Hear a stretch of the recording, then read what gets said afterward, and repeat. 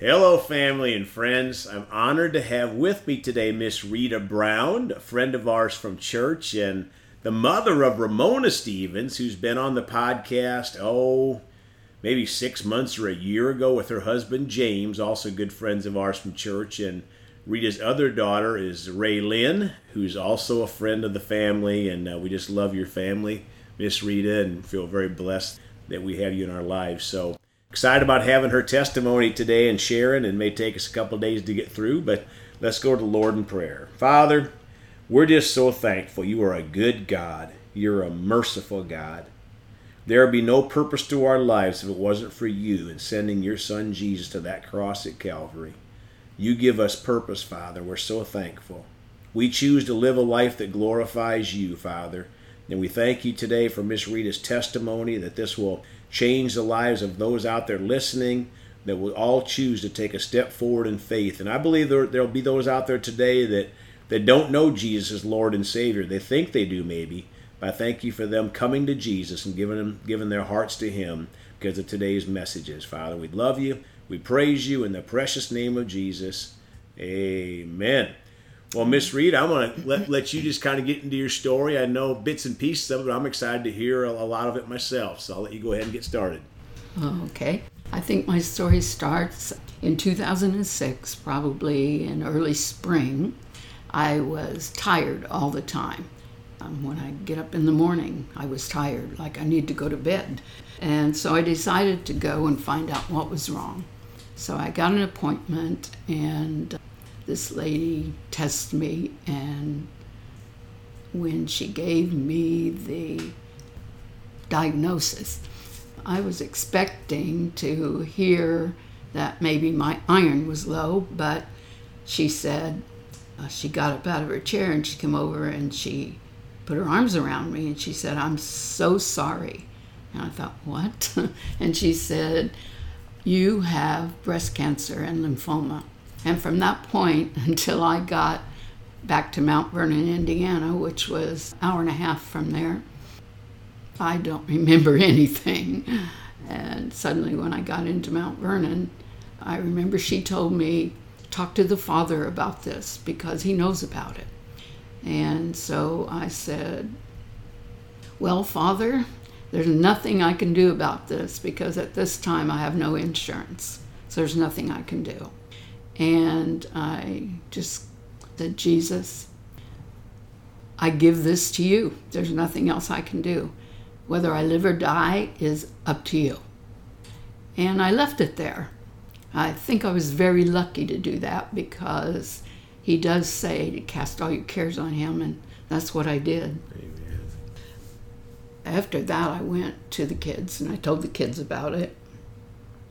And then when Sunday came, I went up front at church and told the pastor about it and got prayer for healing. And I told him that I would be coming up every time on Sundays and Wednesdays and getting prayer for strength because I had none. So I think that's what got me through this was that prayer. Mm-hmm. I was having a lot of hard time at home keeping up with my work. The mowing. If I mowed my lawn, I'd be down on my back and wouldn't be able to function very well for 2 or 3 days. And so I know God sent my cousin, and she began to mow my lawn. I never said anything to her about it. She just came and started mowing. And I was remodeling, so that just came to a halt. I tried to, but I was pretty good up until about 10 o'clock every day, and then I'd be done, not able to go on. I used to, when I would go out and get my groceries, when I would bring them home, sometimes I just set them in the garage because I had to go up some steps, take them in the house, and I just didn't feel like I could do it most of the time. And I went to a church, and this pastor told me that I had asked the Lord for something and that he was going to do it. And then about a month later, I went to another church in another state. And the lady there, the lady pastor, gave me the exact same word. Pastor Wanda. Yes. Praise God. So then in March of 2007, I was at church and the pastor said, if you're sick, I want you to come up here because there's a healing anointing here. So it was different. I didn't go up and ask for healing again, but this time this felt different. So I went up. And when the pastor got to me, he stopped and he said, the word of the Lord says, it's enough. It's finished. And he kind of did a turnaround, and then he went on praying for people. But I went back to my seat where my daughter was, and we hugged and kind of danced around.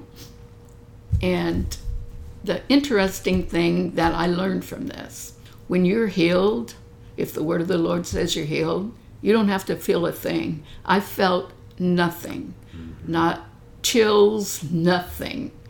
But I knew the integrity of my pastor, and I knew that if he said that was a word from the Lord, it was.